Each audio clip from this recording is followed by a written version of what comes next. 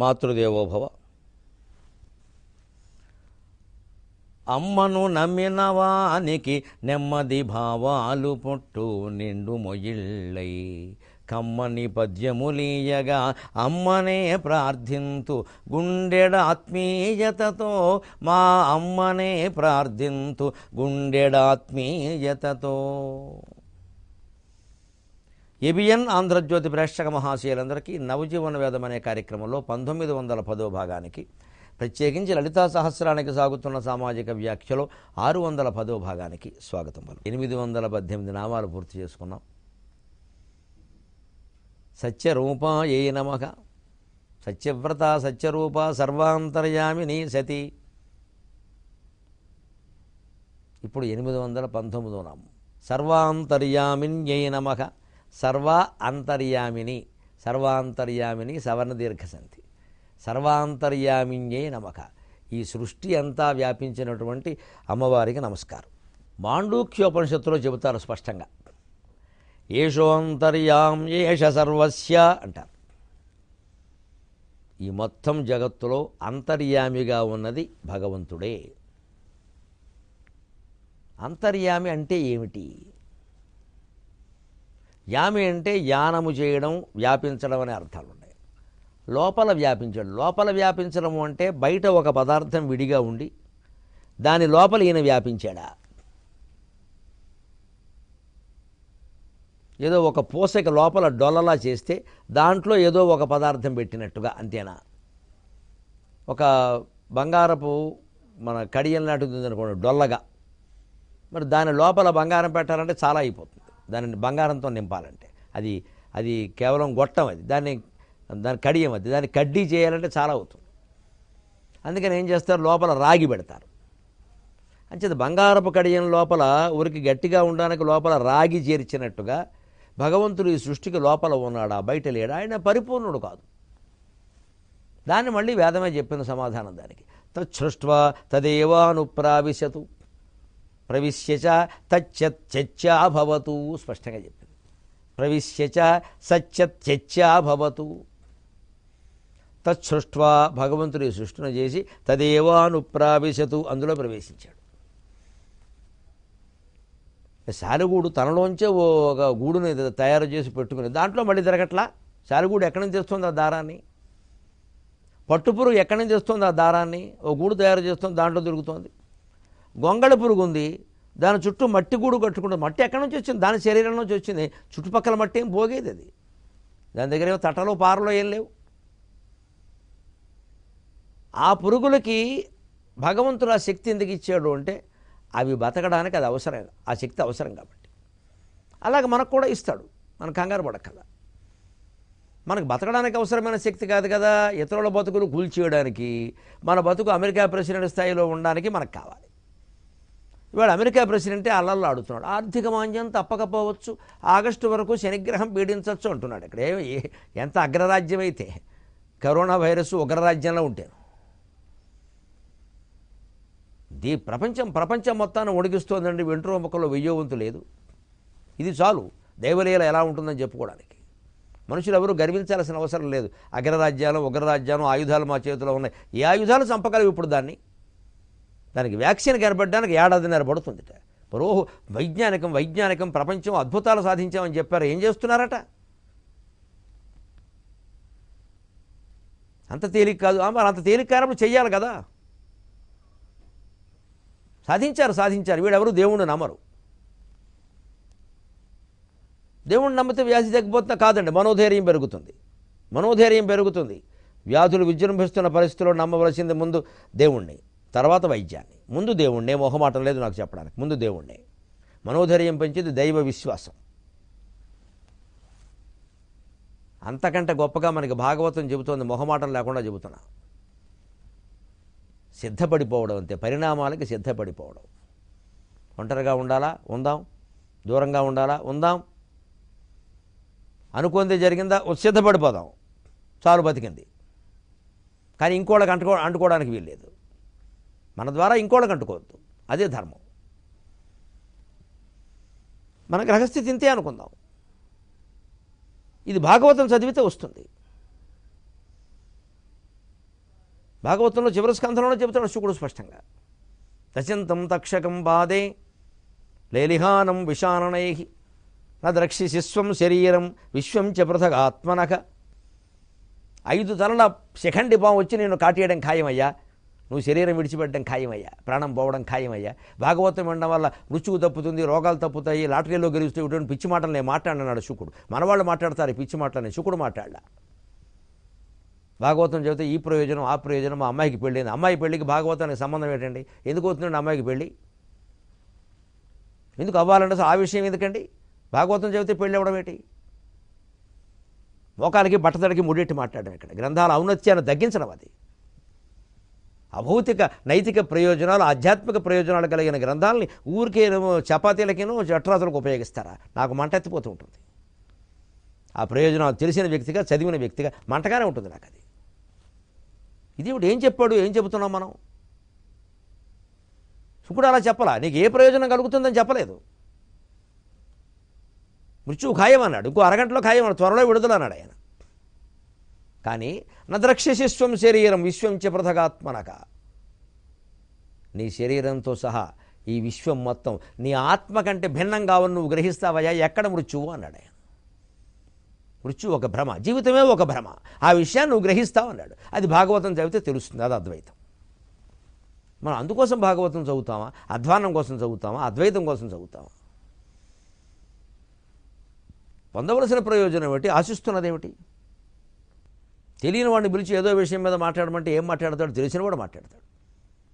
వెనకడ ఒక సామెత ఉండేది, పీర్ల సాహెబ్ గారిని పిలిచి కృష్ణాష్టమి గురించి చెప్పమన్నట్టు. ఏం చెబుతారు? వారి ధర్మం వారిది, వారి మతం వారిది, వారి గ్రంథాల గురించి మనం చెప్పలేం కదా, మనం వాడైనా అంతే.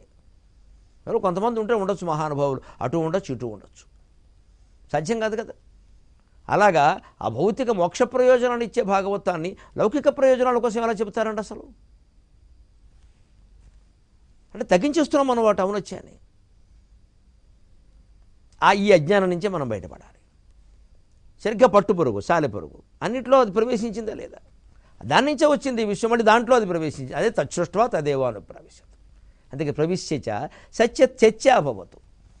సత్య కొంత భాగం సత్, త్యచ్చ త్యత్ అంటే పోతు, త్యత్ తకారం మృత్యువు కదా, మృత్యువనృతయో స్తకార సామాన్యాత్పైన బృహదారణ్యక వ్యాఖ్యానం ఇదివరకు చెప్పుకోండి.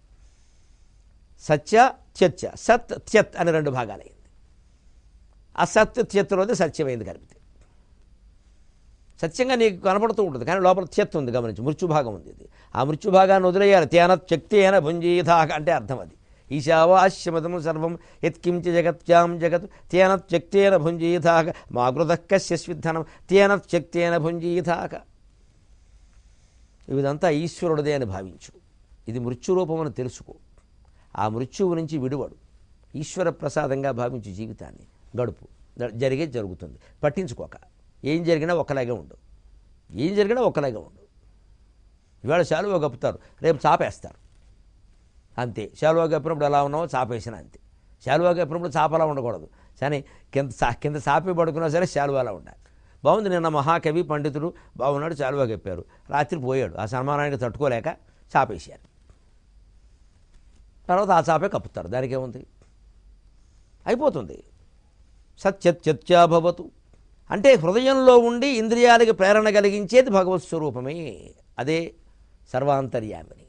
అంచేత మనలో చెడు ఆలోచనలు మంచి ఆలోచనలు ఏం కలిగినా, చెడు ఆలోచన చెడు పనులు మంచి పనులు మనం ఏం చేసినా లోపల ప్రేరణ కలిగిస్తున్న శక్తి దైవమే. అదేమిటండి, భగవంతుడు చెడు చేయించడమా, మంచి కూడా చేయించడు. నాదత్తే కశ్చిత్ పాపం నచైవ సుకృతం విభుకు. ఎవరి పాపాలు నేను భరించను, ఎందుకంటే ఎవరిని నేను చేయమని చెప్పలేదన్నాడు ఆయన. అలాగే నచైవ సుకృతం విభు, ఎవరి పుణ్యాలకి నేను కర్తను కాదు, నేను ఆ పుణ్యం చేయమని వాడికి చెప్పలేదు. నా శక్తిని వాడు అలా ఉపయోగించుకున్నాడు, కాబట్టి దానికి తగిన ఫలితాన్ని అనుభవిస్తాడు. అజ్ఞానైన ఆవృతం జంతువు తేన ముష్యంతి జంతవక. అజ్ఞానైన ఆవృతం లోకం. అజ్ఞానంలో మాటి అలా మాట్లాడుకుంటారు, కానీ నేను ఎవరికేం చెప్పలేదయ్యా అన్నాడు ఆయన. తచ్సృష్ట్వా తదేవానుప్రావిశదు అన్నదాని ప్రకారం చూస్తే ఈ సృష్టిని సాలిగూడు తన గూడు తనలోంచే దారం తీసి అల్లుకుని దాంట్లో మళ్ళీ అది సంచరించినట్టే, పట్టుపురుగు తనలోంచే దారం అల్లి తీసుకుని దాంట్లో మళ్ళీ అది సంచరించినట్టే, నివాసం ఉన్నట్టే, కొంగళి పురుగు దాంట్లోంచే ఒక రకమైన మట్టిని బయటపడేసుకుని ఆ మట్టిలోనే అది గూడు కట్టుకుని చివరికి సీతాకోక చిలుగ్గా మారినట్టే భగవంతుడు ఈ సృష్టిని తనలోంచే బయటికి రప్పించి మళ్ళీ అందులోకి తాను దూరాడు. తచ్సృష్ట్వా అదే తదేవానుప్రావిశతు. సృష్టిలోనే కదా భగవంతుడు ఆవిర్భవించింది, మళ్ళీ రాముడుగా కృష్ణుడుగా. అంచేత హృదయాల్లో ఉండి ప్రేరణ కలిగిస్తున్నట్టే ఒక శక్తి రూపంలో ఉన్నాడు, ప్రకృతి రూపంలో ఎదురుగా ఉన్నాడు. ప్రకృతిని చూసి ఇంద్రియాలు స్పందిస్తున్నాయి. దానికి మనిషి మనస్సు బాధ్యత వహించాలి, భగవంతుడు వహించడు. చూడాజ్ఞ లేకుండా చేమైనా కుట్టదాన దాన్ని మన పాపాలన్నిటికీ కారణంగా చెప్పకూడదు. దాని ఉద్దేశం అది కాదు. ఆజ్ఞ లేకుండా ఏమీ జరగదంటే అర్థం ఆ శక్తి లేకపోతే నువ్వు మంచి చేయలేవు, చెడ్డా చేయలేవు. కాబట్టి ఆ శక్తి ఉందని ముందు అంగీకరించి దాన్ని మంచికి వినియోగిస్తావా చెడ్డకి వినియోగిస్తావా ఆలోచించుకో. కానీ దేనికి వినియోగిస్తే దాని ఫలితం అనుభవించడానికి సిద్ధంగా ఉండు అని మాత్రమే మనకి శాస్త్రాలు చెబుతున్నాయి. ఆ అంతటా ఆయన నిండి ఉన్నాడు, మంచికి చెడ్డకి కూడా ఆయనే కారణం, ఆయన ఆ శక్తి కారణం అవుతుంది. వాళ్ళు చెడ్డకు ఉపయోగించుకుంటున్నారు, నేను మంచికి ఉపయోగించుకున్నా. కాబట్టి అంతటికీ కారణమైన వాడు ఆయనే. కాబట్టి ఆయన స్మరిస్తే చెడ్డ కూడా మన ఏం చెయ్యలేదు అని గ్రహించగలిగిన మహానుభావులు చాలామంది ఉన్నారు. వారిలో ప్రహ్లాదుడు ముఖ్యం. ఆ ప్రహ్లాదుడు శూలాలతో పొడుస్తూ ఉంటే, అట్లకాడలతో కాలుస్తూ ఉంటే, ఏనుగులతో తొక్కిస్తూ ఉంటే, పాములతో కరిపిస్తూ ఉంటే ఎలా భావించాడయ్యా? హరివంశంలో ఎర్రాప్రగడ చెబుతాడు. అక్కుమారుడు మహిత సమాధినిష్ఠుడై మహోగ్ర శస్త్రావళియందు అసురలందు తనయందు వెలుగు సర్వాత్మ విష్ణుని కనుచునుండే నిశ్చల నిర్వికారలీల. ఈ భావం ఎక్కడదో గమనించి సరిగ్గా ఇదే భావంతో పద్యం మీకు పోతన గారి భాగవతంలో ఉంటుంది. పోతన గారి భాగవతంలో చాలా భావాలు ఎర్రాప్రగడ హరివంశంలోవే. ఎర్రాప్రగడ పద్యాలు కొంచెం మామూలుగా ఉంటాయి, పోతన గారి పద్యాలు ఆకర్షణీయంగా ఉంటాయి అనుప్రాసాలంకారం కారణంగా. అందుకని ఆ మహానుభావుడికి వచ్చిన కీర్తి ఈయనకి రాలేదు, కానీ ఆ భావాలన్నీ కూడా ఇందులోవే. అందుకనే పుణ్యేరు యశో లభ్యత. కష్టపడితే కీర్తి వస్తుందని ఎవరో చెప్పలేరు. పూర్వజన్మ పుణ్యం వల్ల కూడా కొంత వస్తుందన్నారు. పోతన గారికి ఆ పూర్వజన్మ పుణ్యం ఉంది, పాపం ఎర్రాప్రగడకి లేదేమో మనం కనుక్కోవాలి. అందుకే పోతన్న తెలుగులో పుణ్యపీఠి అన్నారు విశ్వనాథ్ వారు, ఇంకేం అనలేక పోతన్న తెలుగులో పుణ్యపీఠి అన్నారు, వదిలిపోయింది. ఎర్రన పద్యం మాట చూడండి. అక్కుమారుడు మగిత సమాధినిష్ఠుడై మహోగ్ర శస్త్రావళియందు అసురలందు తనయందు వెలుగు సర్వాత్మ విష్ణుని కనుచునుండే నిశ్చల నిర్వికారలీల. ఆయన ఆయుధాలలోనూ వాటిని ప్రయోగిస్తున్న రాక్షసుల్లోనూ చివరికి తనలోనూ కూడా ఉన్న ఒకే ఒక పరమాత్మని నారాయణ నారాయణ నారాయణ అని స్మరిస్తున్నట్టు. అంతటా ఉన్నది ఒకే శక్తి అయినప్పుడు ఏ శక్తి నాకు అపకారం చేయగలుగుతుంది? నాకు చేసి నన్ను పొడుస్తున్నదంతా ఆయన పొడుస్తున్నట్టే కదా, ఆయన చూసి కూడా నాకేమిటి పని? ఇంత తన్మయ భావంతో ఉన్నాడు. ఆ సమాధిలో తన్మయ స్థితి అంటే అది. నామజపం చేస్తున్న కొద్దీ ఏమవుతుందంటే నామందు ఉండేటువంటి అర్థం మీద నుంచి దృష్టి నాదం మీద కడుతుంది. ఆ నాదం మీద కూడా అదే దృష్టి పెట్టి చేస్తుంటే కొంతకాలానికి నాదం కూడా వినిపించకుండా ఆ పైన ఉండే బిందువు మీద కడుతుంది. నాద బిందు కళాన్వితం అంటే అర్థం అది. ఆ బిందువు మీదకి వెళ్ళినప్పుడు ఒక్క వెలుగు కనపడుతుంది. ఆ వెలుగులో మనం లీనమైపోతాం. ముందు ఆ వెలుగును చూస్తున్నవాడుగా ఉంటాం, తర్వాత ఆ సాక్షిభావం కూడా లేకుండా అందులో లీనమైపోతాం. ఆ లీనమైపోవడం తన్మయం అంటారు. అదే సమాధిలో తన్మయం అంటే. అలా తన్మయుడైపోయాడు, ఆయన ఎవరేం చేయలేరు. ఇది సర్వాంతర్యామిన్యై నమః. ఆ సర్వాంతర్యామి అనుకుని ప్రపంచంలో ఏ పరిణామాలు జరిగినా, మన జీవితంలో ఏ పరిణామాలు జరిగినా మనం నిరంతరం హరినామస్మరణ చేస్తూ ఉంటే ఆ పరిణామాలు మనకు అనుకూలంగానే ఉంటాయి, కానీ ప్రతికూలంగా ఎలా ఉంటాయండి? భగవంతునికి శరణాగతి చెందిన వాడి ప్రాక్తన కర్మ ఫలములు వానికి అనుకూలముగానే ఉండును కానీ ప్రతికూలముగా ఉండవు అని భగవాన్ రమణ మహర్షి చెప్పిన మాట నమ్మి నిశ్చింతగా ఉందురుగాక, హరినామస్మరణ మానకుందురుగాక. ఇప్పుడు 819వ నామం సత్యై నమః. సతీ, సతీదేవి. సతీ పరమసాధ్వీమణి పరమసతి అయిన లలితాదేవికి నమస్కారం. సహవ్రతా భవస్యేవ నైతయా ముచ్యతే భవః అని శివపురాణం మొదలైనవన్నీ మనకు చెప్తున్నాయి. ఎప్పుడూ శివుడితో కలిసే ఉంటుంది, ఎప్పుడూ శివుడిని ఆవిడ విడిచిపెట్టడం అనేది జరగదు. అంచేత సత్యస్వరూపిణి. సతీ అంటే సత్యస్వరూపిణి కూడా అర్థం. అంతేకాదు దక్షకన్యాస్వరూపిణి, దక్షుని కుమార్తె సతీదేవి అని కూడా మనం చెప్పుకోవాలి. దక్షునికి 54 మంది కుమార్తెలు, అందులో సతీదేవి కాదు సుందరకాండలో హనుమంతుడికి ఎదురుపడి మింగేసే ప్రయత్నం చేసింది సురస. ఆవిడ కూడా దక్షిణ కుమార్తె. అందుకే ఆవిడ కనపడగానే ఈయన ఏమన్నాడు హనుమంతుడు, ఆ గ్రహించిన వాడు మహాయోగి కాబట్టి, ప్రవిష్టోస్మిహితే వక్త్రం దాక్షాయణి నమోస్తుతే గమిష్యే యత్ర వైదేహి సత్యం చాసీద్వరం తవ అన్నాడు. నువ్వు దాక్షాయణివమ్మ నాకు తెలుసు అన్నాడు. 54 మందిలో ఈ సురస కూడా ఒకటి. సతీదేవి పుట్టిన ఇంట్లోనే సురస కూడా పుట్టింది. అంతే మంచి చెడ్డ అన్నీ ఒకచోట ఉంటాయి.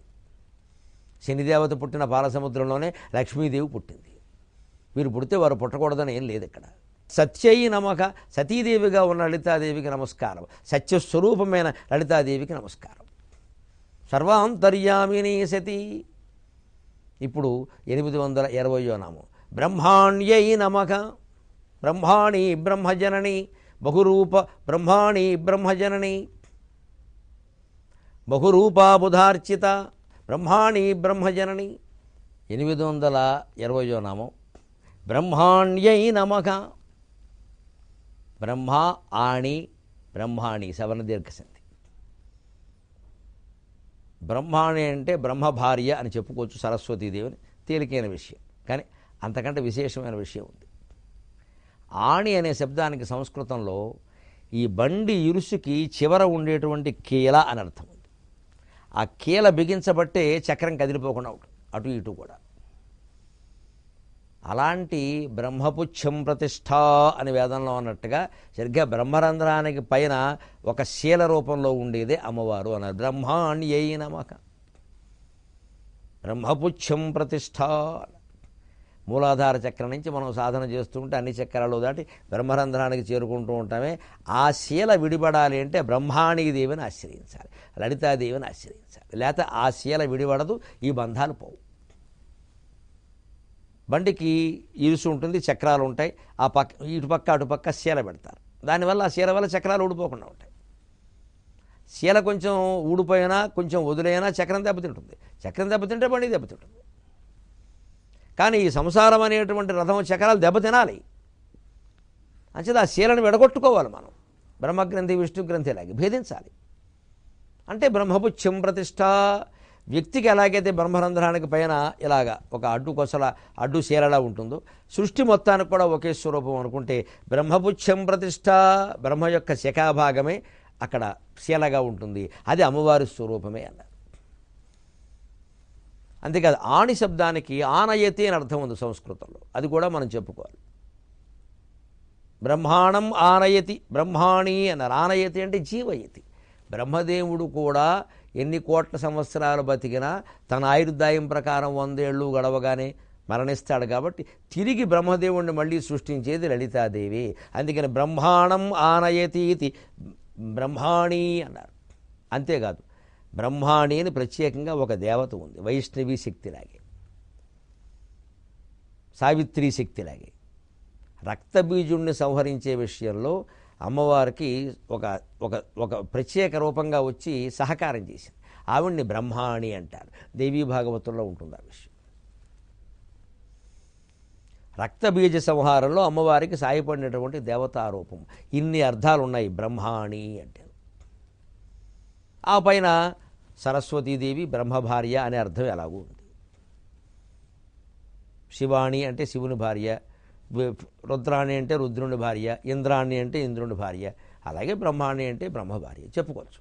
అంచేత సరస్వతీ రూపంలో కూడా అమ్మవారిని మనం ఆరాధించుకోవచ్చు. శిరమందు దీపించు శిఖిపించమే చతుశ్రుతి శిఖరమ్మునై సొగసుగుల్క కరమందు గ్రంథమ్ము కరతలామలకమై వేదసారం మెల్ల విశద పరుప హస్తాన జపమాల ఆత్మాభినయలీల త్రిభువనమ్ముల బట్టి త్రిప్పుచుండ, త్రిభువనమ్ముల బట్టి త్రిప్పుచుండ హస్తాన జపమాల ఆత్మాభినయలీల త్రిభువనమ్ముల బట్టి త్రిప్పుచుండ 2 చేతుల వీణ ఎండిన మా గుండెలో జీవనాదమ్ములొలుకజేయ బ్రహ్మహృదయమ్మునందున పద్మపీఠి కొలువుదీరిన ఓ పల్కు కొలుకులాడి శ్రీ సుఖ విహంసనై ప్రదక్షిణము చేయు నన్ను బ్రోవుమా గీర్వాణి నలువరాణి, నన్ను బ్రోవుమా గీర్వాణి నలువరాణి అని సరస్వతీదేవి రూపంలో కూడా బ్రహ్మాణ్యై నమః అని మనం ప్రార్థన చేసుకోవచ్చు.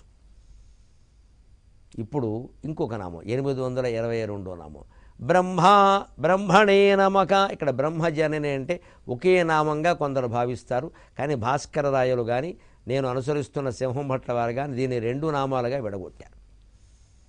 అంచేత బ్రహ్మ శబ్దానికి వేరే చెప్పుకోవాలి, మనం జననీ శబ్దానికి వేరే చెప్పుకోవాలి. ఇప్పుడు ప్రస్తుతం బ్రహ్మణే నమః. బ్రహ్మ అంటే జ్ఞానస్వరూపురాలు. బ్రహ్మశబ్దానికి జ్ఞానం అని అర్థం.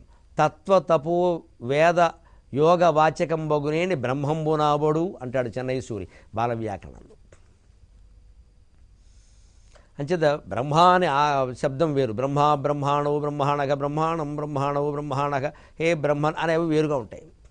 ఇది బ్రహ్మణి బ్రహ్మణే బ్రహ్మభ్య అలా ఉంటాయి రూపాయలు. అంచేత బ్రహ్మణే నమః. బ్రహ్మజ్ఞానస్వరూపమైనటువంటి అమ్మవారికి నమస్కారం. ఏది బ్రహ్మజ్ఞానం? విష్ణు పురాణమే చెబుతుంది స్వయంగా. ప్రత్యస్తమిత భేదం యత్ సత్తామాత్రమగోచరం వచసామాత్మ సంవేద్యం తజ్ఞానం బ్రహ్మ సముజ్ఞితం. ఎప్పుడు జ్ఞానం అనేది ఎలా ఉండాలి అంటే రకరకాల విషయాల కింద విడగొట్టేసి ద్వైత మార్గంలోకి తీసుకెళ్ళద్దు. ద్వైతం అజ్ఞానం, అద్వైతం జ్ఞానం. ఇది వేరు అది వేరు అంటే అజ్ఞానమే. దేవుడు వేరు అంటే అంతకంటే అజ్ఞానం ఇంకోటి లేదు. వేరైతే దేవుడు ఉండే అవకాశం లేదండి అజ్ఞానం. కానీ దేవుడు వేరైతే దేవుడు ఉండడు. ఎక్కడ దేవుడు ఒక్కడే ఉన్నాడని చెప్తారు మీరు, సర్వాంతర్యామి అంటారు, జీవుడు వేరంటారు. అయితే జీవుడు విడిగా ఉన్నాడు, ఆయనకి దేవుడు సంబంధం లేదు. మళ్ళీ జీవుడు ఏదో దేవుడు ఏమన్నా బస్ స్టాండా చేరుకోవడానికి, ఎక్కడానికి ఏమైనా బస్సా? జీవుడే దేవుడు. ఆ విషయం తెలుసుకోలేకపోతున్నాడు. అంతే, తెలుసుకోవడమే తెలుసుకోవడమే ముక్తి, తెలియకపోవడమే బంధం. అందుకే ప్రత్యవస్థమిత భేదం ఈ భేదవాదులు ప్రమాణంగా భావించే విష్ణు పురాణంలోనే ఉంది ఈ మాట. ప్రత్యస్తమిత భేదం యత్, అన్ని రకాల భేదాలు అస్తమించిన పిమ్మట సత్తామాత్రం అగోచరం, కేవలం ఉనికి రూపంలో ఎగ్జిస్టెన్స్ అన్న రూపంలో ఉంటుంది. అగోచరం కంటికి కనపడం. వచసాం ఆత్మ సంవేద్యం, మాటలకు అందడం కష్టమే కానీ వేదవాక్యాలకి కొద్దిగా దాన్ని అవగాహన చేసుకునే శక్తి ఉంది. దాని సంవేద్యం. తజ్ఞానం బ్రహ్మ సముజ్ఞితం, ఆ జ్ఞానమే బ్రహ్మస్వరూపం. అంచేతనే బ్రహ్మణే నమః. వేదవాక్యాలకి తెలుసుకునే శక్తి ఉంది అనడం, వేదం బ్రహ్మ నుంచి ఏర్పడింది అనడం, 4 ముఖాల నుంచి ఏర్పడింది అనడం, 4 వేదాలు 4 ముఖాల నుంచి వచ్చాయడం. ఉద్దేశం ఏమిటి? బ్రహ్మదేవుడికి ఉండే 4 ముఖాలు ఏమిటి? వాగ్రూపం కదా. బ్రహ్మదేవుడు వాక్పతి, సరస్వతీపతి. సరస్వతి అంటే వాక్కు కదా, ఒక స్త్రీ అనుకోకూడదు. అలా అనుకుంటే ఎప్పటికీ అర్థం కావు పురాణాలు. 1 సంకల్పం, 2 భావం, 3 సంకేతం, 4 ఉచ్చారణ. ఈ 4గే సరిగ్గా వాక్కు బయటకు వస్తుంటే ధరించే 4 రూపాయలు 4 ముఖాలుగా చెప్పారన్నాడు ఆయన. జ్ఞానులకు తెలుస్తుంది ఆ విషయం. కృష్ణమాచార్య గారు ఎంత జ్ఞానం ఎవరికి చెప్పక్కల. మనస్సులో ఒక సంకల్పం కలుగుతుంది, అది ఒక భావంగా రూపొందుతుంది. కొన్ని సెకండ్ల సమయం పడుతుంది. అంటే సంకల్పాన్ని కొంచెం పొడిగిస్తేనే భావం అవుతుంది. అప్పుడు ఆ భావాన్ని వ్యక్తం చేయడానికి ఒక సంకేతం కావాలి మనిషికి. అదే భాష. ఏదో ఎదురుగా ఒక ఆవిడ ఉంది, ఆవిడ తల్లి అనిపిస్తోంది, అది కూడా తల్లి కూడా భాషే కదా. ఆవిడ ఏదో ఆవిడ ఏదో పెట్టి పిలవాలి, సంకేతం కావాలి. అది అమ్మ. భాష ఎప్పుడు సంకేతమే. అంచేత కేవలం అమ్మ అని మాట వచ్చినంత మాత్రం అమ్మని ప్రేమిస్తున్నట్టు కాదు. అక్కడ హృదయంలో ప్రేమ ఉండాలి, లేకుండా కూడా అనొచ్చు, ఉన్నా అనకపోవచ్చు. అంచేత ముందు సంకల్పం, తర్వాత భావం, 3వ దశ సంకేతం భాష. సరే భాష తెలిసిందండి, ఉచ్చారణగా అమ్మే అంటే అయిపోయింది ఉచ్చారణ. అమ్మా అని పిలిచినప్పుడు కలిగే భావం వేరు, అమ్మే అన్నప్పుడు కలిగేవారు. ఆ ఉచ్చారణను బట్టి కూడా ఆ భావం స్థిరవుతుంది. అంటే సంకల్పం, భావం, సంకేతం, ఉచ్చారణ, ఇవే బ్రహ్మదేవుని యొక్క చతుర్ముఖాలు. ఆ చతుర్ముఖ బ్రహ్మస్వరూపం, జ్ఞానస్వరూపం అంతా లలితాదేవి. బ్రహ్మణే నమః. సెలవు.